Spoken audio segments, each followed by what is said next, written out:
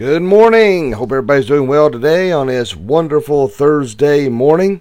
A bit chilly out there, so be sure and take you a coat and warm up your car. I'm going to plan on riding my motorcycle this morning. So, yes, I know I am weird, but I love riding my motorcycle, so I'm going to enjoy it as long as I can before it gets too cold to do so. So I won't be in a nice little warm car like the rest of you weenies.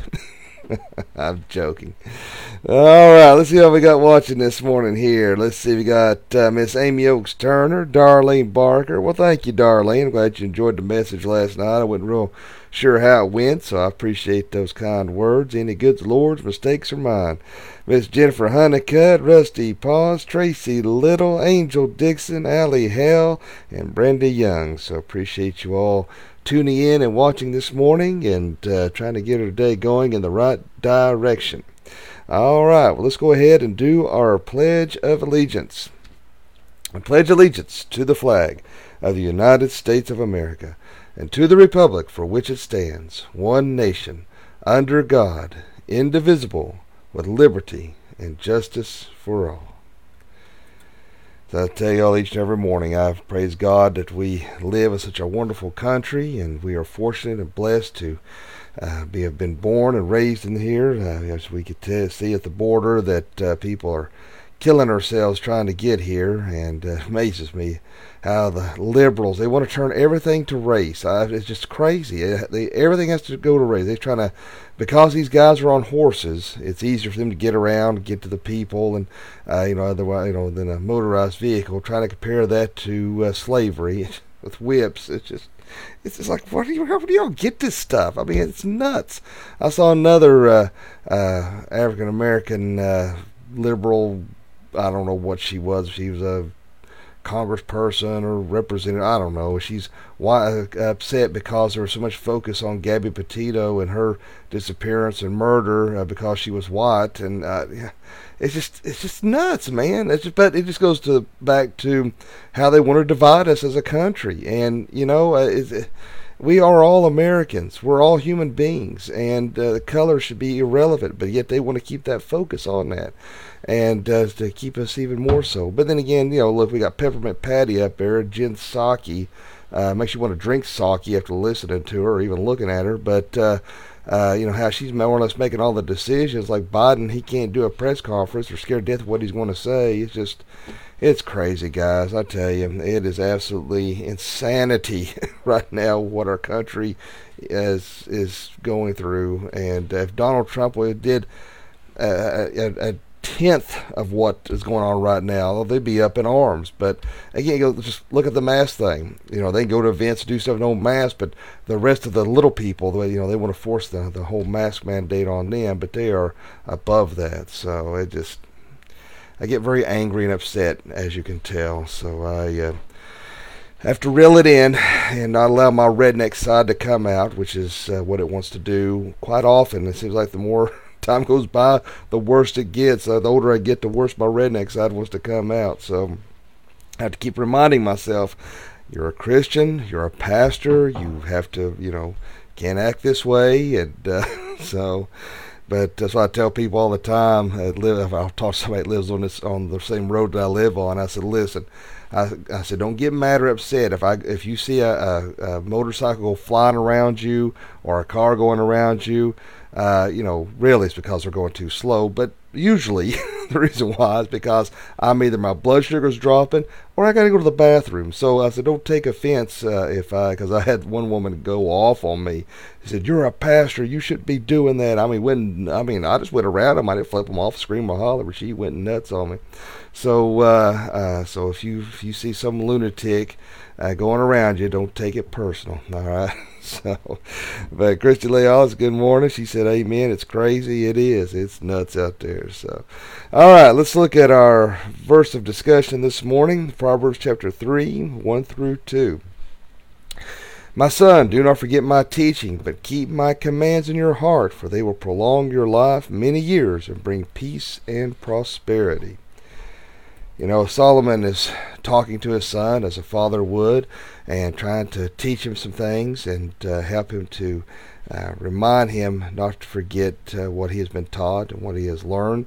And it's not so much he's saying here that his specific commands, but he's referencing never forget God's word, and so he didn't really mean his own personal decrees, but but he's referencing God's word and his laws, and to keep those commandments. It is one thing to have a head knowledge of what God's word says, but we need to truly absorb it and be obedient, and we need to appreciate it. We need to love it. We need to know it more than just knowledge, but know it spiritually, mentally, emotionally, to truly know God's word. And as any parent would do, that's one thing that I've always tried to instill in my kids about the things of God's word, and to remember that and to obey that. The world offers nothing, and I tell them, I was talking about my redneck side and my temper and things and stupid things I've done. And I've always tried to use those as teaching moments to my kids when I've lost my temper and done something stupid. I tell them, don't be like your stupid daddy. Don't be like me. Be better than me. What I did was wrong, and that's not something that honors God. And, and I try to, so that they know that, hey, this is not just something he's doing as a profession. This is not just something he's doing for a front for other people. That they see that the spiritual journey is real, and that it is something that I take seriously. I've met a lot of fake people. You all have met fake people. You've met fake pastors or Christians, and there's nothing worse than I'm not. It's just people that act like they're so super spiritual. It borders on the obnoxious and annoying. When they come in, hi brother, hi sister, how are you doing today? Just like get away from me. I just they're lacking sincerity. But that's one thing I've always tried to do with my kids is just I've tried to show them that I'm a sinner. I mess up daily, but I love the Lord, and I have to keep trying. And that's what I want to demonstrate to them. Something I told my daughter one time. We were driving home from school, and I told her, I said, listen, I said, you do what is right in God's eyes throughout your life. It's not about, does this make daddy happy? Does this make mommy happy? Growing up as a pastor's kid is very difficult. And I know firsthand, I remember walking down the halls, people like, shh, here comes the preacher's kid, and you're just a goody-goody, you're just a daddy's boy, and all this bunch of stuff, and it gets old, and it makes you sometimes want to rebel and do something stupid because you just get tired of the label and get tired of how you're treated. But I told her, I said, listen, and I told my son the same thing. I said, you don't do it just because you think that's what's going to make mommy or daddy happy. I said, you do things that will please God. And I said, God wants you, I said, I don't expect you to be up here. God doesn't expect you to be up here. God just wants you to be the best you that you can be. And I said, that's all God wants from you. I said, don't feel like you have to have this big heavy expectation. Oh, I have to be a certain way. I have to act a certain way. I have to do things a certain way. You just do your best and try to please God each and every day. And that's all God expects. When we come to know Him as our personal Lord and Savior, we didn't have to clean up our act. We didn't have to get it to a certain point before God said, okay, now I'll take you. God wants us just the way you are. I feel like Mr. Rogers. I like you just the way you are. That's the way God is. He wants you warts and all. He doesn't expect you to be at a certain level. He doesn't expect you to change. God will change you. Once you come to know Him as your personal Lord and Savior, that's when we understand His redemption, His sanctification, His glorification. That's when these changes and these things begin in our lives and put us on the right journey. But I think for a lot of people as Christians, or whether you're a PK or what, I think they feel like they have to hold a certain standard, and then when they fall or when they mess up, then it's like the conviction and the guilt's even worse, because you're like, oh man, I screwed up, I messed up, and God's going to hate me, and God's not going to love me, and if something bad happens, well, it's because I messed up and God's out to get me kind of attitude. That's not how it works, man. As I was talking about the other night, God knows what you're going to do before you even come to know Him as your personal Lord and Savior. He knew all your sins. He knew everything you were going to do, even before you even come to know Him as your Lord and Savior. So, God understands. We are fallen beings. We are sin-filled. But we have an understanding God that's full of grace and mercy and forgiveness, so that when we do mess up, God says, I love you, I forgive you. He picks you, just like a kid when they fall down. And, you always think about those kids that, probably about all kids do that.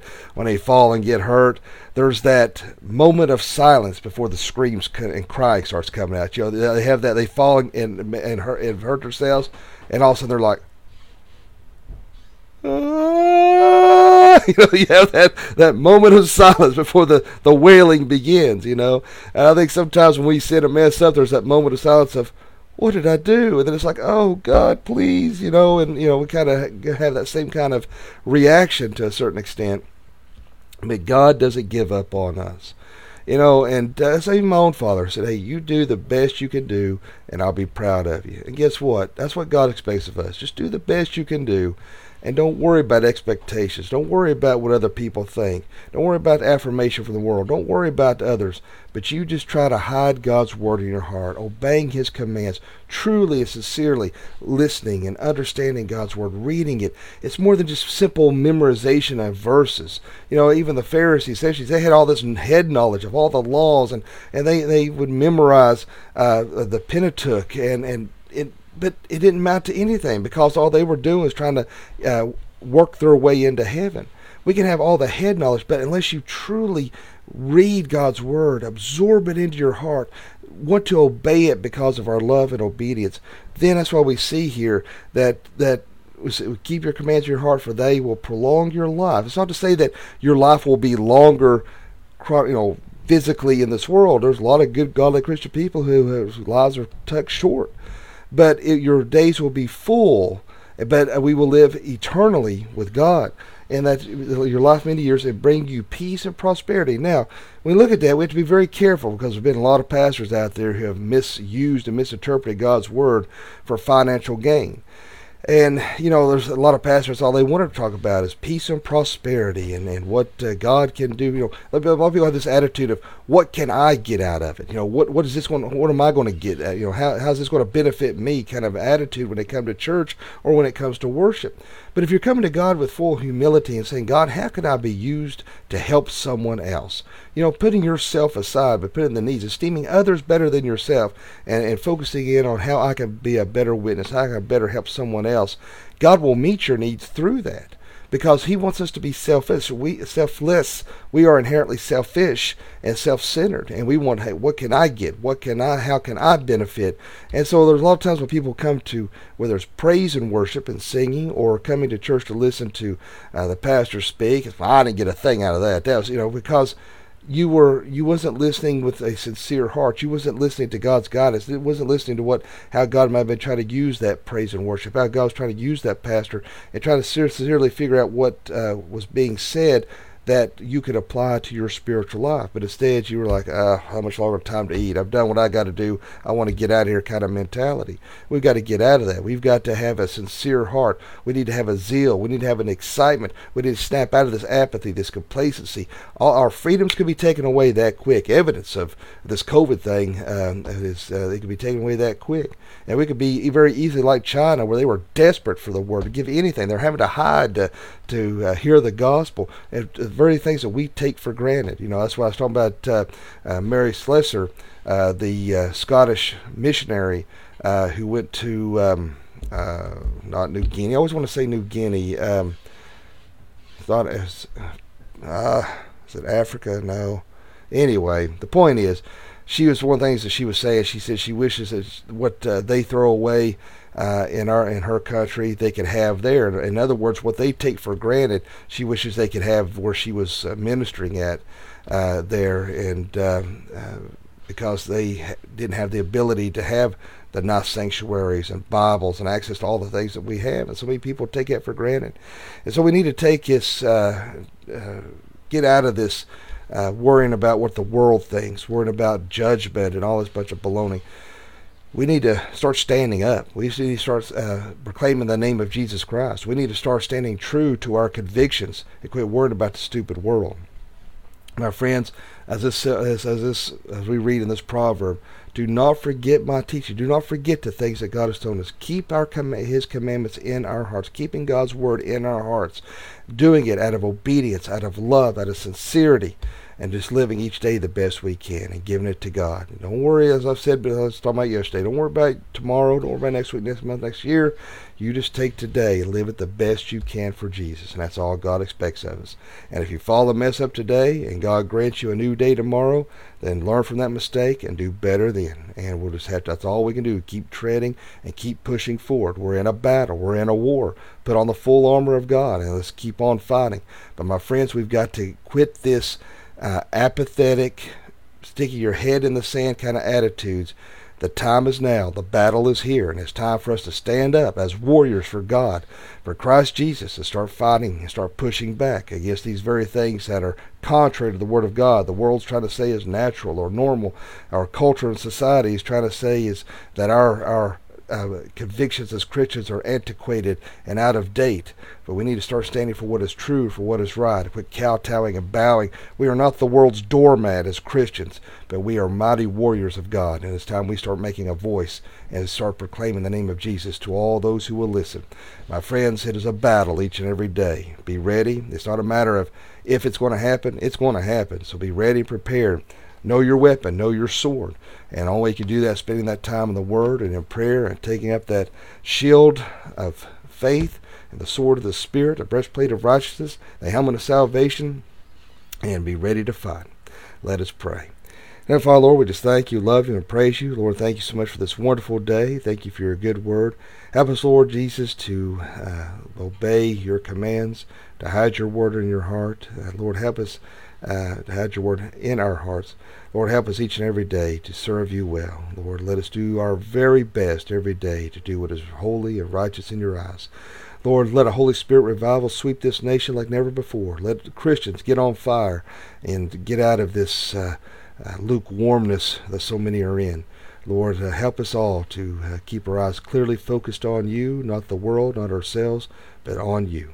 And Lord, if there's anyone watching or listening this morning that doesn't know you, let him pray this prayer. Dear God, forgive me of all my sins. Jesus, I know you died on the cross for me.